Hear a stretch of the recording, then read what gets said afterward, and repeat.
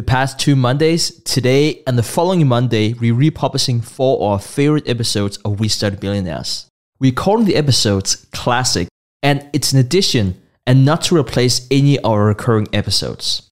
Preston and I, and now more recently Trey, have been hosting our show since 2014. We're grateful for getting new listeners every week, and we know that many of you haven't listened to some of our classic content. For this week's episode, we decided to play episode 149 that originally aired back in July 2017. Preston and I are reviewing billionaire Seth Klarman's book, Margin of Safety. As you'll learn in the episode, both Preston and I consider this one of the best value investing books written. Perhaps that is why Warren Buffett keeps a copy in his office. This book is much better written than The Intelligent Investor and a must-read for any serious investor. So without further delay, here's today's classic episode, Seth Klarman's book, Margin of Safety. You're listening to TIP. Hey, how's everyone doing out there? Today we're going to be covering an interesting billionaire that's been referred to as the most successful and influential investor you've probably never heard of. In fact, investing legend Warren Buffett evidently keeps a copy of this person's book in his office at work. So the name of the book is Margin of Safety, and the investor is Seth Klarman. Klarman's personal net worth is about $1.5 billion, and he's a hardcore value investor that bases his investing approach around Benjamin Graham and the principles that have precipitated out of Graham's approach. Margin of Safety is really an iconic book within the value investing community. Not only because it's a great book, but also because he only chose to put 5,000 copies into existence. In a research for this episode, we even found that university libraries have named this as one of the most waitlisted titles. And even more impressive, or perhaps discouraging, is actually the book most often claimed as lost. So that's right, Stig. And because Klarman's book is so rare and highly sought after, the book retails from anywhere between $700 and $3,000 for a single copy. Luckily, we were able to get our hands on this very valuable book and pick apart some of the more interesting parts to highlight in this episode. So, without further delay, let's hop to it. You are listening to The Investors Podcast, where we study the financial markets and read the books that influence self-made billionaires the most. We keep you informed and prepared for the unexpected.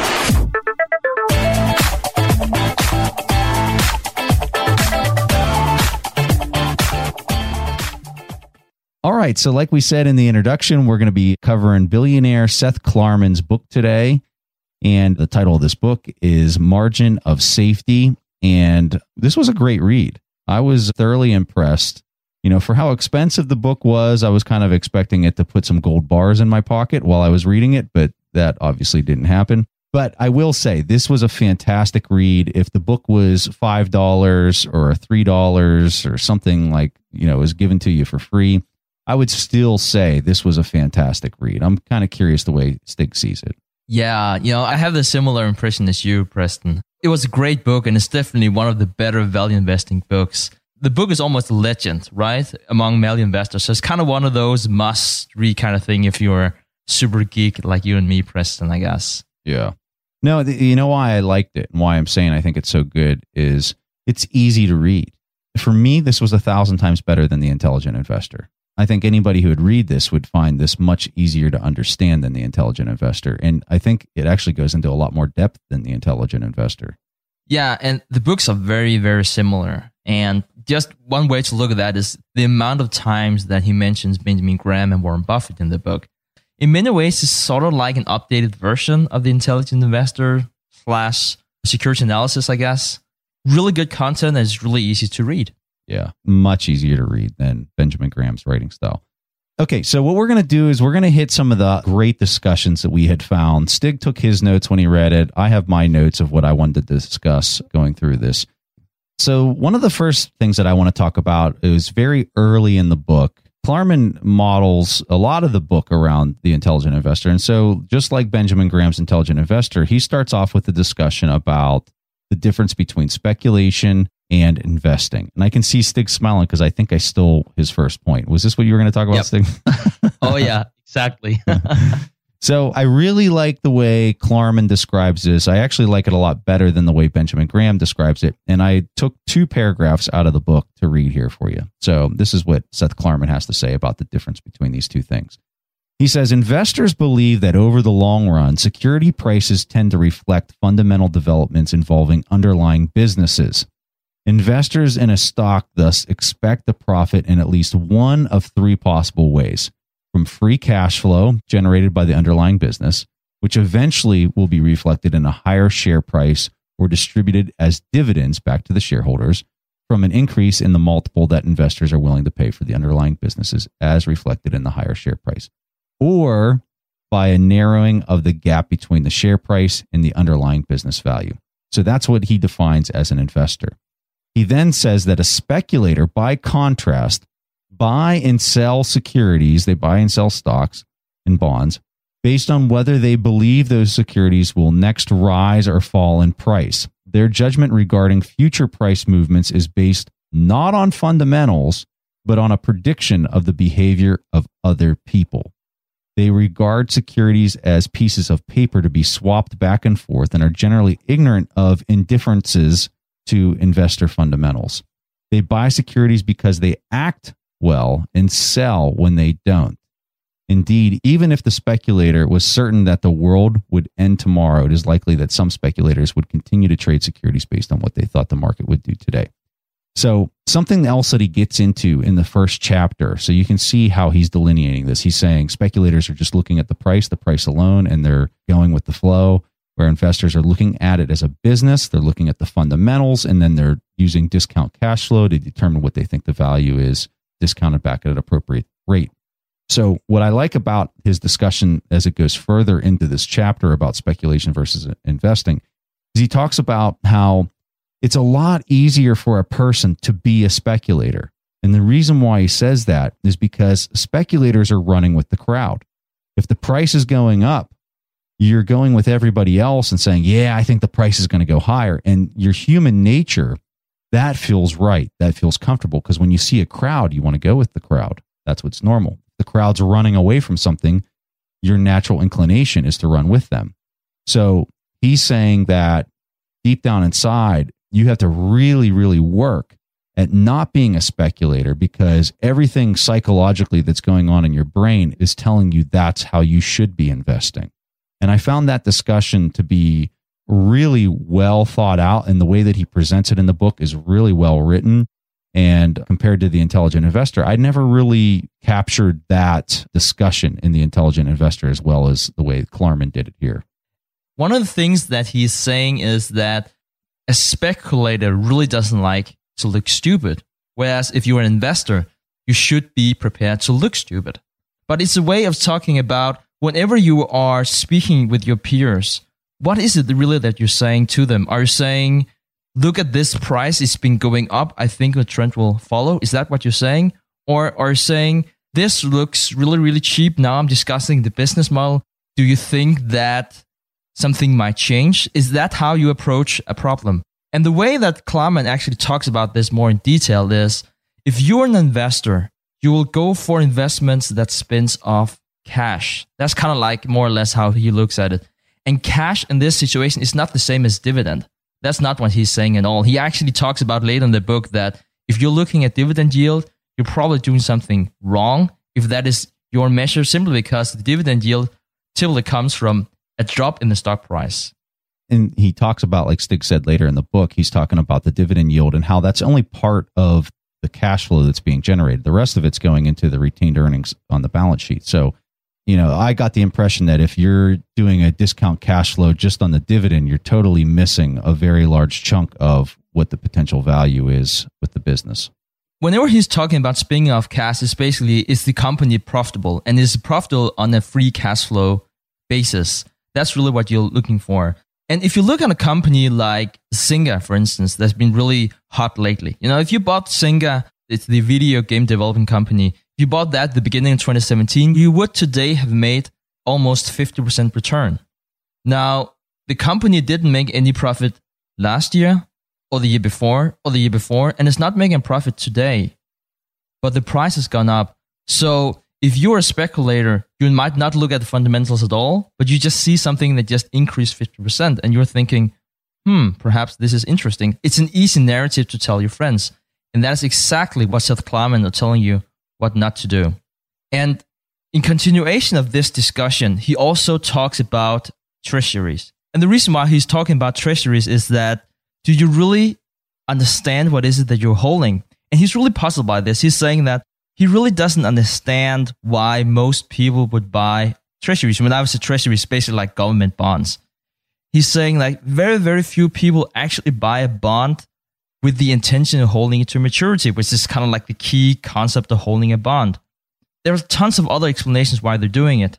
One reason might be that they're required to do that by law, and one example would be something like financial institutions.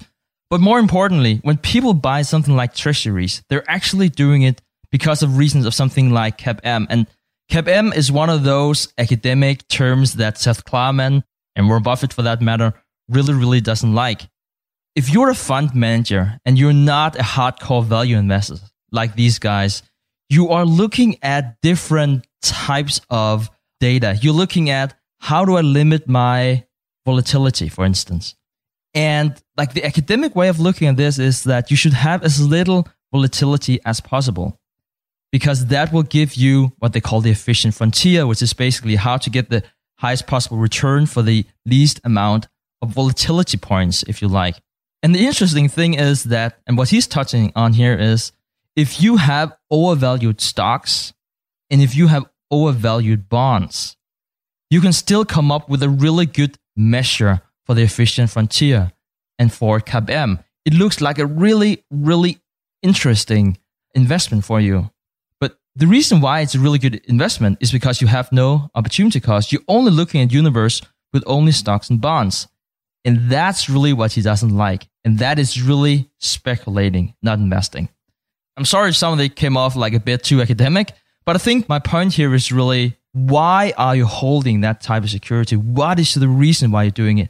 If you don't know how to answer that in one sentence, for instance, like here with the treasuries, you're probably speculating. You're not investing.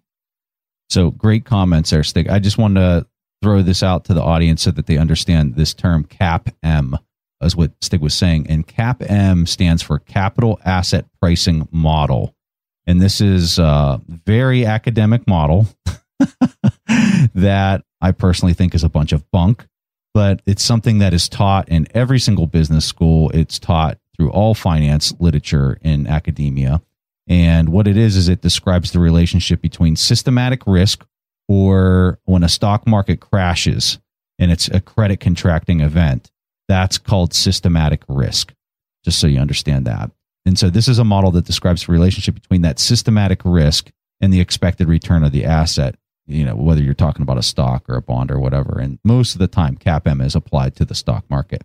This is highly dependent on the variance that exists for a particular stock. So if, let's say, General Electric has a lot of volatility compared to, you name another company, call it Coca-Cola, CAPM is going to say that there needs to be a larger discount rate associated with the more volatility.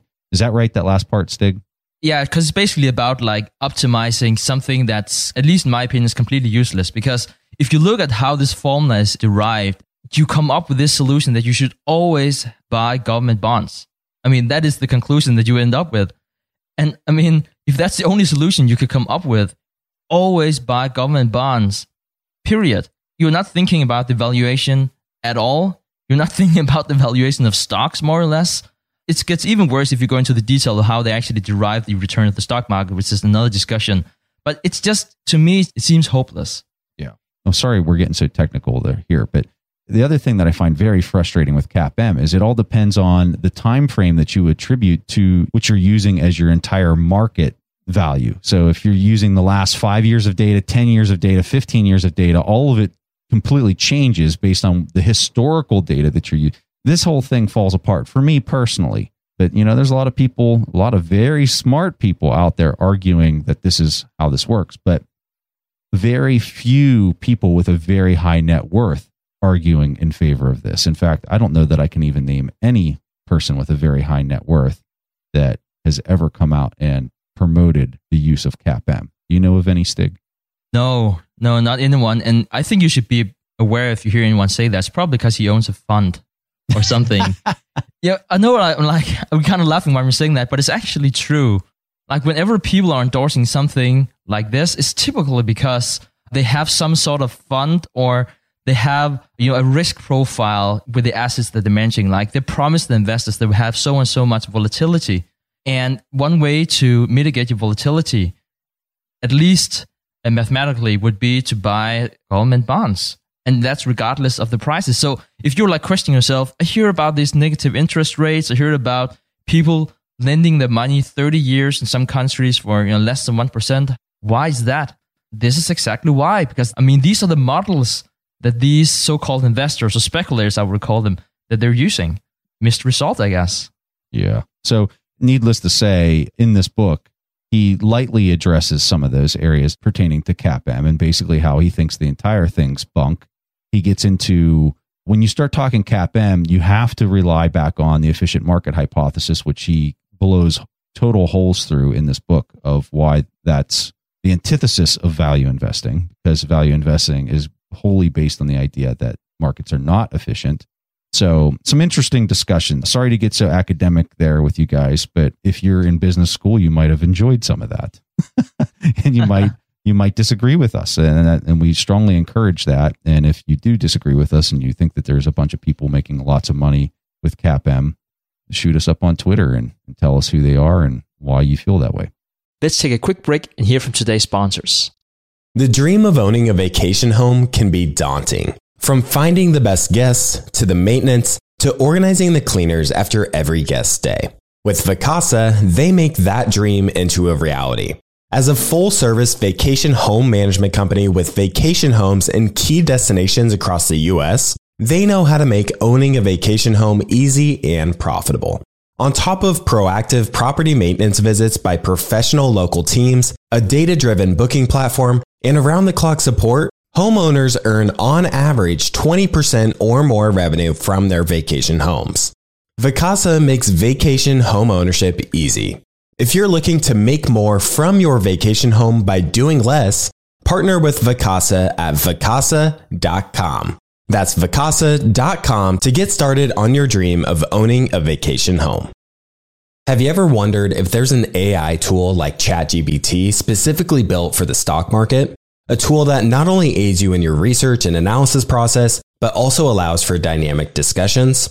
Today, I want to share such a tool with you called Meka. Meka is the AI-powered stock research assistant now enhanced with real-time stock data. Meka does a lot of the heavy lifting of sifting through financial statements and company data and delivers it to you nearly instantaneously, and the best part is that it's 100% free.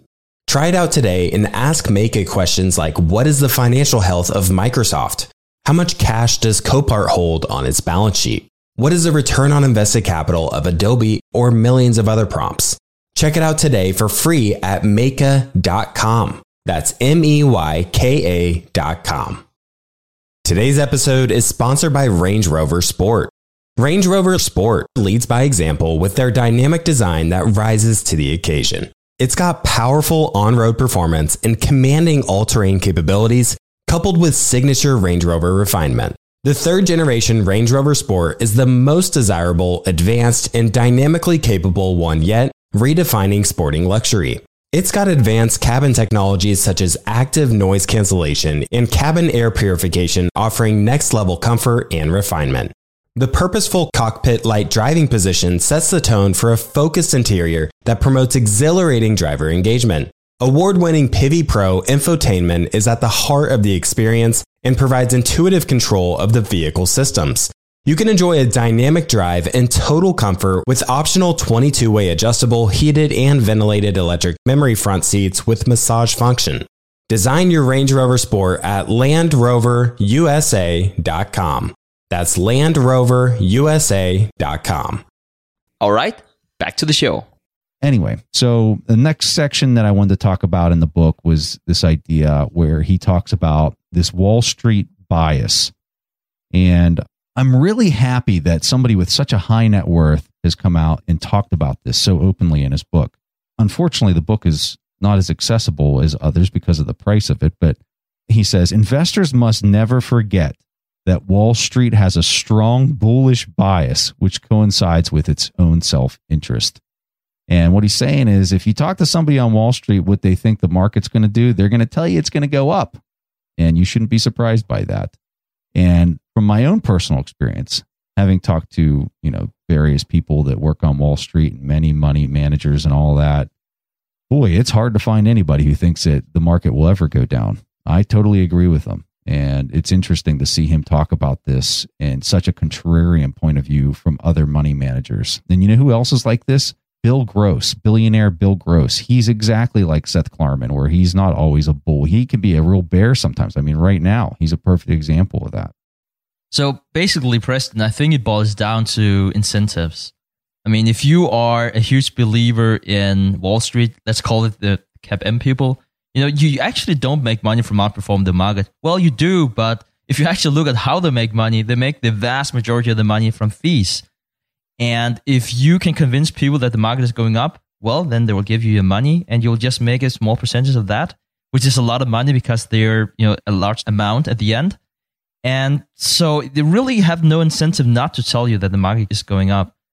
And basically what Seth Klarman is getting at here is that Wall Street, it's not finance people, it's marketing people. And that's really what he doesn't like. And Seth Klarman himself, multiple times since he incepted his fund, he's been holding more than 50% in cash. So on that note, he goes into another discussion, which I think is very difficult to find in almost any finance book. And it's this discussion about being fully invested at all times. I'm going to read this because this is so golden to the way Stig and I think and what we believe. So it's awesome when we find other people writing this. He says, remaining fully invested at all times is consistent with a relative performance orientation, meaning I've just got to keep up with the Joneses kind of thing.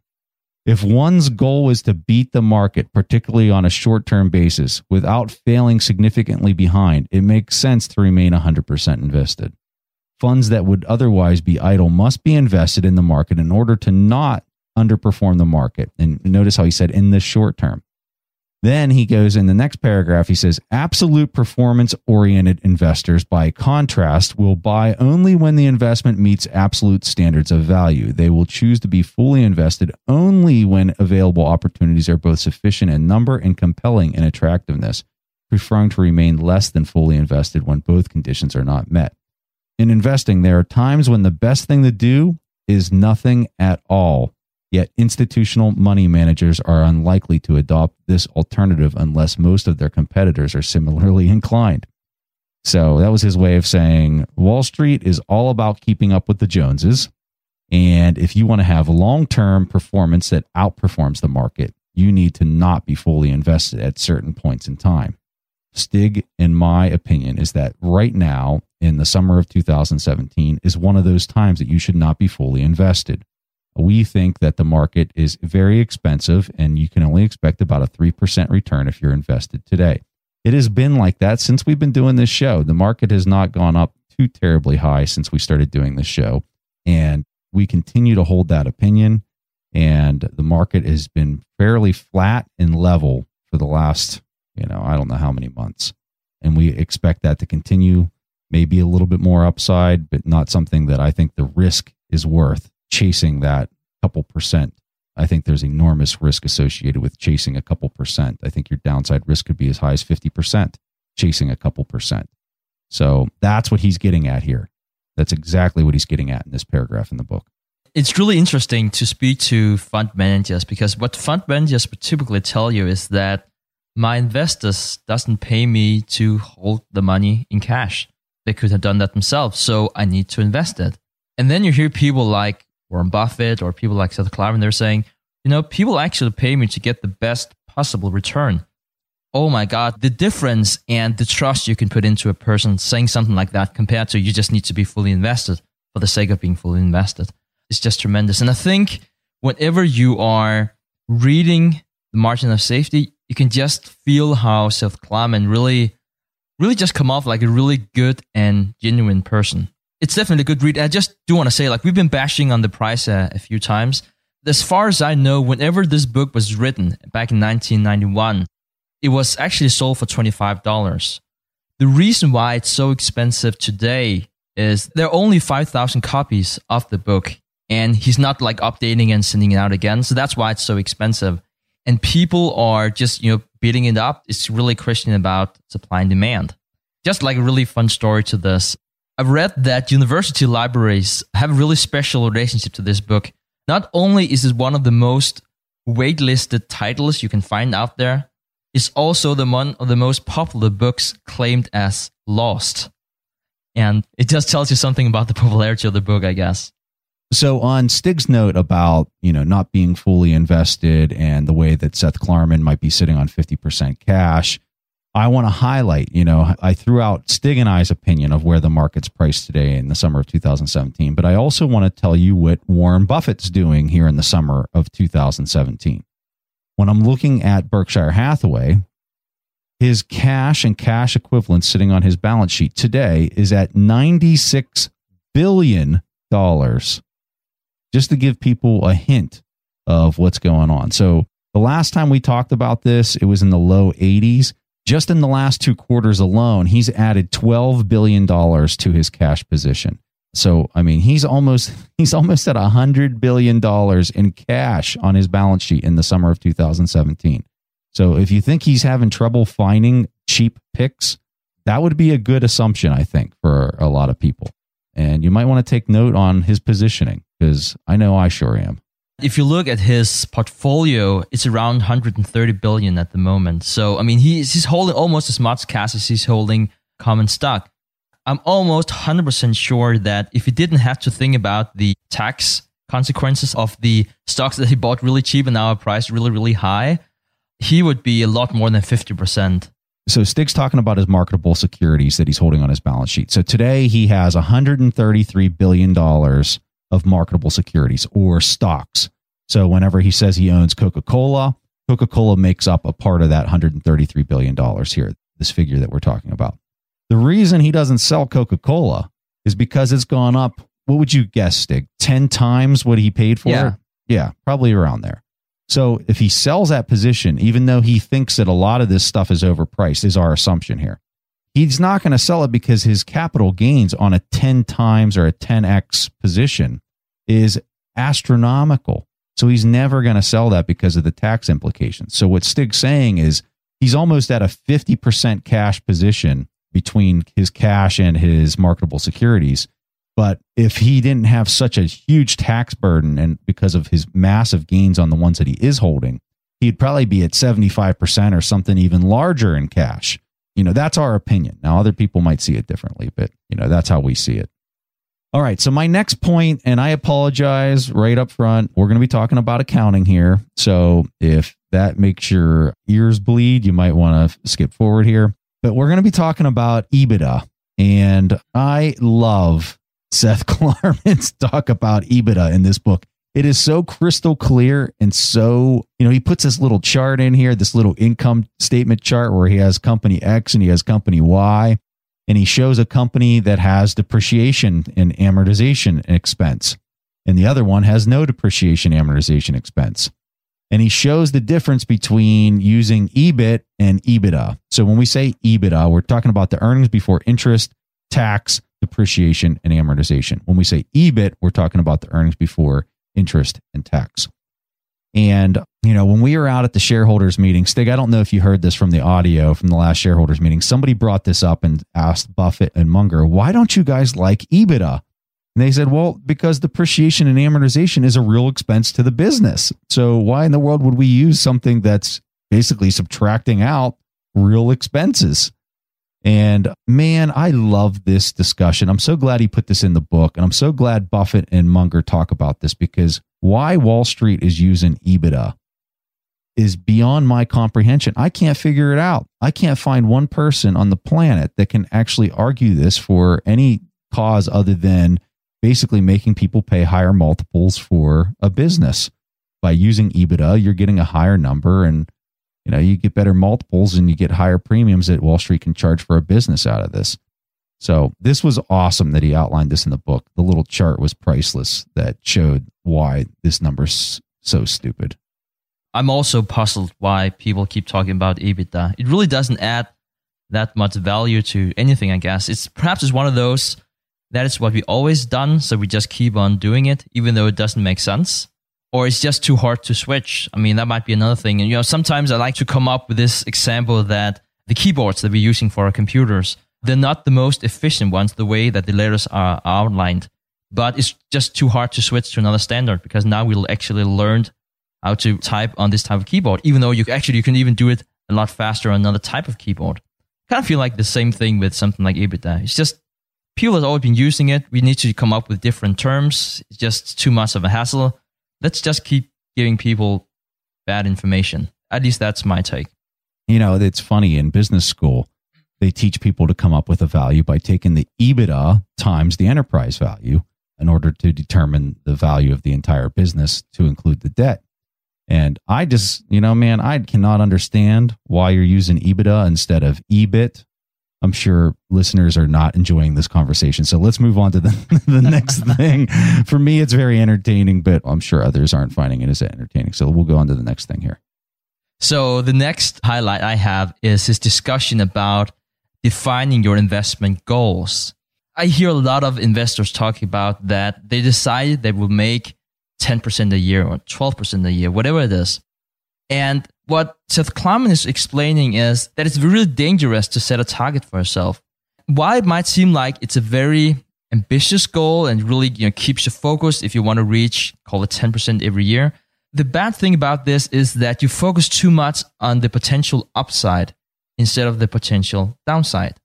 So, for instance, if I look at the market today as a value investor, I really don't find that many great picks. I might find something that, it's fairly priced and say I could get like a 6% return with almost no existing downside.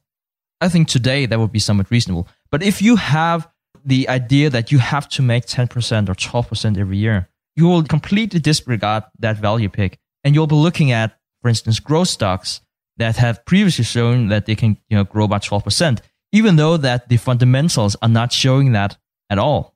Another thing that he's really hinting at here is that if you are focusing on getting that kind of annual return, what typically happens is that you get this idea you should be doing something all the time. He's saying, short term, it might take some time before the stock really experiences that increase in price, really to reflect the intrinsic value. So if you have this idea that, okay, I simply need to make this and that every year, you just end up paying a fortune instead in transaction cost. Now, so what are the big companies in the States doing? For this example, I need to talk about Warren Buffett's letters to his shareholders back in 2007, because this is related to this, and it's about pension accounting.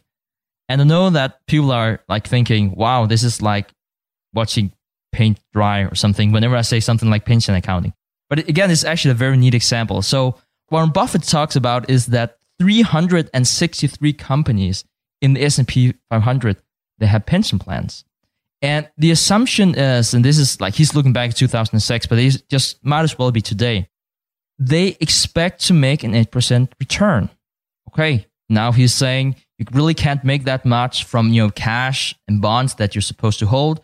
So you'll actually need to make more on equities. And in this example, it's like 9.2 and it's somewhat similar today. So actually what you can see whenever you look at the balance sheet is that what they've been accounting for, they will in the long run make, say, 9% every year on stocks. And you see the exact same thing today. So I'm just asking, what will happen to people's pensions if the market should crash, if we expect to make that kind of return? And that's exactly what you saw after the crash in 08-09. The money was just gone because it was just projected. We will always compound with that amount. Let's take a quick break and hear from today's sponsors.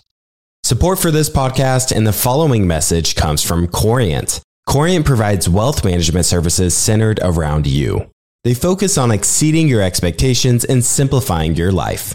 Corient has been helping high achievers just like you enjoy their lives more fully, preserve their wealth, and provide for the people, causes, and communities they care about. As one of the largest integrated fee-only registered investment advisors in the U.S., Corient has deeply experienced teams in over 20 strategic locations. They have extensive knowledge spanning the full spectrum of planning, investing, lending, and money management disciplines. Leverage Corient's exclusive network of experts to craft custom solutions designed to help you reach your financial goals, no matter how complex they may be. Real wealth requires real solutions. For more information, connect with a wealth advisor today at Corient.com. That's Corient.com. Corient.com. As someone who's constantly on the road and traveling, Briggs & Riley has been a game changer that ensures my travel experience is phenomenal. I'm a satisfied customer of Briggs & Riley myself, and I can certainly tell you that their luggage performs. It's extremely durable, it has amazing features that make packing and getting around easier, and they have the best lifetime guarantee in the industry.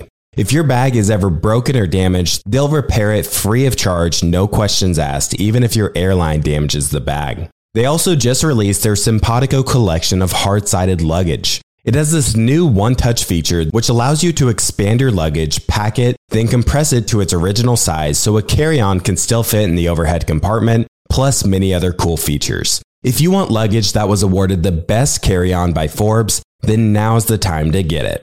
Get your new and improved luggage at briggs-riley.com. That's briggs-riley.com. Looking to part ways with complicated, expensive, and uncertain shipping? Then give your business the edge it needs with USPS Ground Advantage shipping from the United States Postal Service. Keep everything simple with clear, upfront pricing and no unexpected surcharges. Keep things affordable with some of the lowest prices out there. And keep it all reliable with on-time ground shipments. It's time to turn shipping to your advantage. Learn how at USPS.com/advantage. USPS Ground Advantage. Simple, affordable, reliable. All right, back to the show. So if we have any listeners from Japan, I'm really interested in hearing your opinion on what Stig just presented there, because when you go back to Japan in the 1990s and you look at what's happened ever since then, I think we're about to see and experience something very similar here in the United States as to what Japan has experienced over the last 2 to 3 decades. And, you know, when you think about my parents' generation and individuals that are retired at this point, and they have nowhere to go with their money to get any kind of yield without assuming enormous amounts of risk, I can only imagine where this is going to be after the next credit cycle contracts and the Fed is doing everything it can to lower rates and to do more QE and things to stimulate the economy, which is going to drive rates even lower. What it is that they're going to do. Japan's already experienced this. They've already been through all of this. In fact, their interest rates over there have been pegged at 0% for, the last 10 years. So I'm curious to see if anybody in our audience can shoot us an email, hit us up on Twitter. Tell us what it's been like for that generation, for that older retired generation in Japan and what they've done and what it's done to that segment of the population, because I think that would be a very interesting case study and maybe analogous to what we might be seeing in the United States coming in the next decade. If you're looking at the States right now, it's really consumption driven. 70% of GDP in the States, that's consumption. What we have seen in Japan is that because the yield is so low, and the intention of having the yield so low is actually for people to spend more. But because you have a lot of people who are looking to retire, people actually don't spend at all. They just save because now they have no faith in the yield going up. So they're not spending anything, and it's really, really bad for the economy. What happens if and when that's the case in the States? All right. So one section in the book that I wanted to talk about that I found an interesting discussion was this paragraph where he talks about how investors can counteract risk. This is what Klarman says. He says, there are only a few things investors can do to counteract risk. The first thing they can do is diversify adequately. They can hedge when appropriate. And the third thing is that they can invest with a margin of safety. So let me just talk through these 3 points really fast. So diversification. Stig, he doesn't come out and say, or at least I don't remember reading anywhere where he says how many picks he would describe as having an adequate amount of diversification. But I do recall from Joel Greenblatt's book, I think he said it was seven picks, and the variance that's associated with those 7 picks, if they're in different sectors, will give you an adequate amount of diversification. On the show, Stig and I have said 10 to 15 picks we think are something that's reasonable and gives you enough diversification. So that's one way to counteract risk. The next thing he says is quite interesting, and this is the one I want to hear Stig's opinion on. He says, hedge when appropriate. I think that our previous discussion about not always being 100% invested is what he's getting at with this comment. Now, he's saying it differently by saying hedge when appropriate, but I think what he's really saying is know where you're at in the credit cycle, know where you're at with valuations and when they're kind of extreme and you're chasing, a couple % upside with enormous downside, that's when you need to hedge what asset class you're sitting in that won't have a large amount of variance, at least especially downside variance, if the economy starts to trend in a different direction. So that's another way that he says that you should counteract risk. And then the third one was to invest with a margin of safety. What he's getting at here is if you're going to buy a company, make sure you have a very large margin of safety of what you think it's worth to what it's currently trading at. So if you think the company is worth $10 and it's trading for $9, you don't have a very large margin of safety there. But if it's trading for $5 and you think it's worth $10, well, then you got a fairly significant margin of safety. In the book, he says there's no way to calculate your margin of safety. It's not some number that can be obtained. It's just something that has to kind of feel right. And you got to feel like you're getting enough return for the price that you're buying it at. I think there are two different biases in many retail investors' mind. One is that they want to feel that they're always invested because they don't want to lose out on anything. And then on the other hand, they don't want to lose money, what's called loss aversion. So what's actually happening is very often people would buy a hedge. And you can buy hedges in the market in many different ways, like you can use financial instruments and whatever. But what Seth Klarman is really getting at here, instead of being fully invested and still pay for a hedge, which is kind of like paying for an insurance, instead he would be saying, perhaps you should just hold more of your funds in cash. That's a hedge in itself. That's a way to mitigate your downside. And I guess the way that I look at hedging, or the way I look at insurance for that matter, is you should never, ever insure yourself if you don't have to. At least you shouldn't pay for some kind of financial instrument to hedge for you. Because by definition, you'll lose money from an insurance if you do this over and over. So that's not good. So what can you do instead? And one of the reasons why it's so sold by Wall Street is they want to give you the idea that you can invest 100% of your funds with them. So why wouldn't you like insurance with them? But if you were afraid of being too much exposed to energy or too exposed to mining or that kind of industry, don't put all your money in mining. Don't put all your money in oil. Just put whatever you think is adequate and then put your money in something else afterwards. Perhaps in cash, perhaps in other equities. So I really like his way and his take of doing that. And I think perhaps the best example of what he's doing now is the simplest and cheapest hedge you can make. It's basically just to hold cash if you think that you can't find anything that's interesting. So, Stig, I want to just have a quick discussion about what you just said there as far as just hold cash. We're doing the show here in 2017, and because interest rates are so low, like the 10-year treasury is just barely over 2%, we're basically saying, it's almost the same as holding cash, except you just don't have to worry about liquidity or anything like that. It's just simple to say cash because 2% is like nothing. But if the time was different, if our timing was different, let's say we went back to the year 2000 and the market was screaming high. It was, even higher than it is now with respect to price to earnings. But the 10-year treasury back then was yielding 6.6%. And if it was back then, I would definitely be recommending holding some type of treasury position opposed to cash, whether it was a 10-year treasury or maybe even a 5-year, something probably shorter duration, simply because my expectation is whenever the credit event and the business cycle ends, that the Federal Reserve has to lower interest rates in order to spark the economy. And when that happens, the value of that bond is going to go up if they drop interest rates. So as we're saying that, I don't want people to think that depending on whatever kind of business cycle you're in, especially if you're listening to this and you're overseas. So if you're in a different country and your interest rate is higher, and let's say that you're in whatever country and the interest rate's 5 or 6%, I think the advice to you might be you need to own a short duration government bond if the rates are around that level, opposed to holding cash, because whatever central bank is running the currency in that country, they're going to have to lower interest rates whenever the business cycle ends. So I'm curious to hear Stig's opinion on what I just discussed there. I think it's really good that you separate talking about the States, which is typically what we talk about, and then other countries.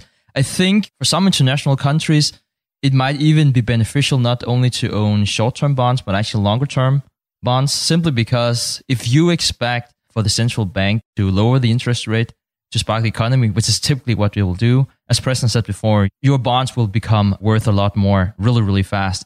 And the longer the duration of the bond, the more valuable they are. So yes, I agree with that additional comment, I guess. And so just so people understand why I was saying that I would own shorter duration, so we can get into this discussion a little bit as well. Let me just provide a hypothetical here so that we kind of can walk through this. Let's say the year's 1999 in the United States, okay? And the stock market's going sky high. And I start buying 30-year bonds. From 1999 to 2000, as interest rates are creeping up and going higher, that's going to be a very painful experience to go through if you're owning long-term bonds. But if you're holding short-term bonds, it's not too much of a big deal for you because it's not going to be as volatile. Now, the trade-off for sitting in something that is short duration as interest rates are going up is that whenever the business cycle does end and it goes down, the trade-off is that you're not going to nearly make as much money by holding a short-term bond as you would a long-term bond. So it's a much more, when I say I'd be sitting in a short-term bond through that experience of, the stock market rising and basically putting a larger and larger position into short-term bonds, it's mostly because I'm much more of a conservative person and I don't want to experience that pain of watching a long-term bond get crushed as interest rates would be going up. But as that starts to unravel, maybe you'd want to start sliding into longer duration bonds if you feel like you're on the back end of a credit cycle. So not sure if if all that made sense, but I think it's an interesting discussion. And I think it's really important for people that are not domestic into the United States to understand that. And Preston, I think that discussion really relates back to what Seth Klarman said in his section about investing and speculation. Why are you holding a bond? There might be tons of different reasons. Having a short-term bond, you have a lot of flexibility. You might want to pour that into the equity markets as soon as possible. It's better than the opportunity cost of getting almost nothing. The other strategy with long-term bonds, that's more like, yes, I would like to make money on bonds and on stocks, but I'm also incurring more risk while I'm doing it. And I can afford to do that because even if the interest rate were to creep up, I don't have to sell my bonds and take a loss. Yeah, exactly. So perhaps my favorite part of the book, that was his discussion about valuation. Again, sorry to bash the price of the book. If you're thinking, now I'm paying $1,000 for a book, now I finally get that one equation that can just solve everything for me in terms of valuing stocks. I'm sorry to say it's a bit more generic than that, but I still really, really liked his discussion. And he talked about 3 main approaches to valuing equities. And what he also actually started saying is that while you can't value your home to the nearest $1,000, why should you be able to do this for $1 billion complex business? I really like the way he started up with this. So he's really looking at things more, not an exact stock price, but more within a range. And he specifically talked about, since the interest rate always changes, the valuation of the business also changes. So even if you come up with somewhat exact amount, it might be different tomorrow. And the industry just simply changes all the time. You have new competitors, you have new technology, everything is just up in the air. So having a static valuation and the mindset of a static valuation is really, really hard. And the way he describes this is that he's saying, just remember, it's garbage in, garbage out. What are the assumptions that you put into the model?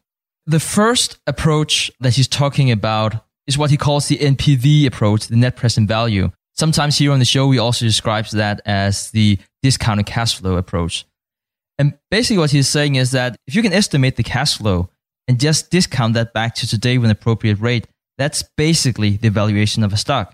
Clearly, it's not always easy. So that's also why he's specifically talking about if you want to have a somewhat narrow range for your valuation, you need to find a really stable company. And the second approach he's talking about is liquidation value. What would it be worth if I just sold off everything today? And he would typically use that approach for companies that are not making a profit. Because as we said before, whenever you need to discount cash flows, well, what if that business doesn't have any cash flows to discount? So the first one, the DCF approach, is the most popular one. The second most popular one is the liquidation value, in his opinion, which is basically to look at what can I sell this for if everything goes bad. And then the third approach he talks about is the stock market value approach. It's more targeted at mutual fund and closed-end fund that are not so popular today. So the takeaway from valuation, if you're an investor today, is basically find a profitable company that is somewhat stable and discount the cash flow back to today. That will give you the best valuation. If you're a bit more advanced and more interested in special situations, more complex businesses, you can use the liquidation approach.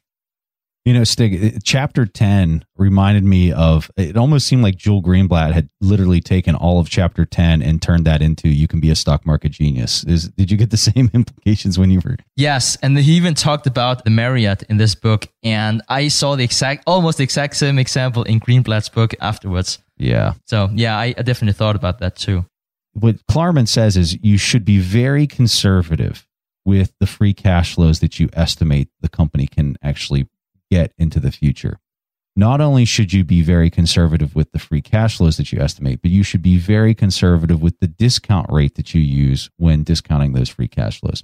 And I think the combination of both of those is really, really important for people to understand, because so many people look at the past performance of the last 10 years and maybe the growth rate of free cash flow was 15%, and they just, draw a line showing 15% into the future. And I think what Klarman would tell you after reading his book, he would probably tell you should maybe use 0% growth moving into the future if a company had a big growth rate like that. Just use something ridiculously conservative. And then once you get that, you should use a discount rate much higher than what other people might say. So a lot of people, what they'll do is they'll say, okay, so the growth rate is 10% a year with the free cash flow, and now let me use the 10-year treasury as my discount rate. And they're using 2%, and they get a valuation that's saying that the business is worth $10 trillion. And that's not going to be good. So I'm much more of an IRR person, which means what you do is you estimate the free cash flows of the business. And just so people know, Bill Miller, who we interviewed, Legg Mason, CIO, and, net worth of $500 million and all that good stuff. Whenever I had this discussion with Bill, he said, yeah, IRR. And what you're doing with that is you're coming up with what you think the estimate of the free cash flow is going to be into the future. Once you have that, then you say the stock price is fixed. It's what it is on the stock market today. So if the company's trading for $30, that's the price that you use. And then what you do is you solve the equation for the discount rate. When you solve it, the discount rate might be 15%, it might be 10%, it might be 5%, whatever you solve it for. And then you ask yourself the question, is that large enough? Is that discount rate large enough for me to own it? And when we say discount rate, what we're really meaning is that's the return that you would expect to get annually on the company. So if you solve the math and the discount rate comes out to be 10%, then what you're really saying is if I can buy the stock today for the price that I just used, which is the price on the stock market, say it's $30, I can expect to get a 10% annual return. So then you'd say, is that good enough? Is the risk associated with those free cash flows that I projected good enough that I can accept a 10% return? Or do I think that I need a lot more because there's a lot of risk? He talks about all this stuff in the book, but he doesn't talk about necessarily using the approach that I just described, which I find to be the most useful approach, because what I'll do is let's say I solve for the discount rate and I get 10%. And then I look at the 10-year treasury and it's at 2%.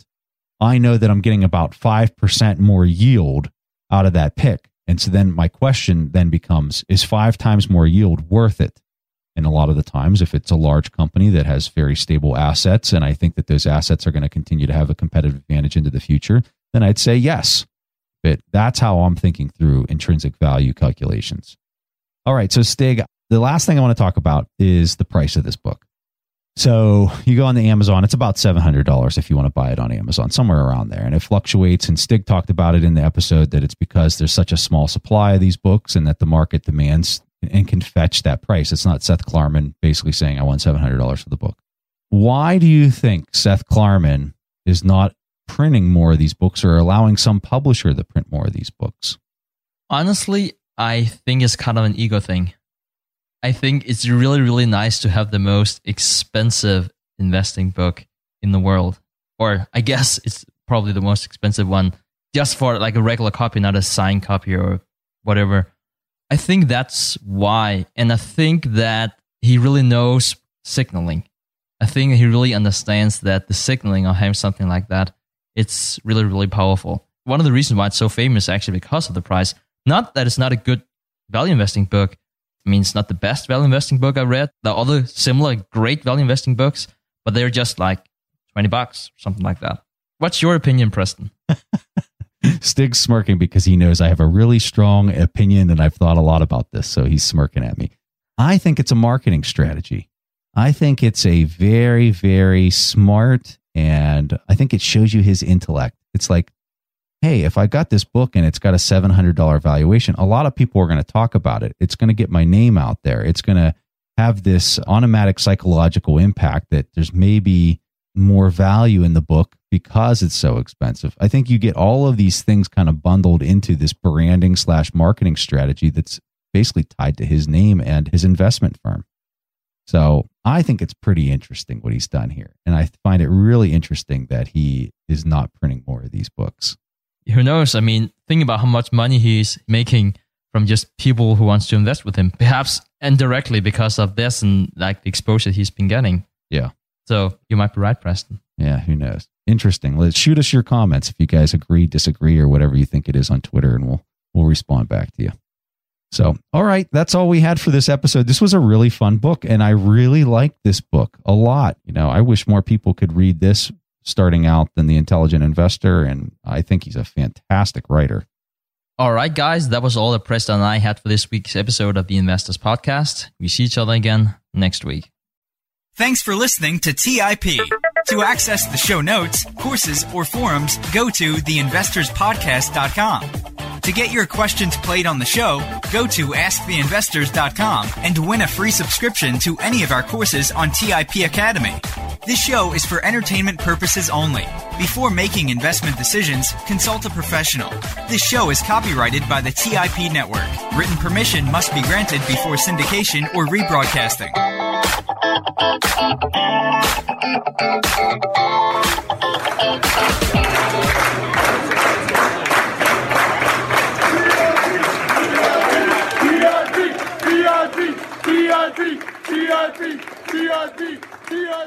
TIP.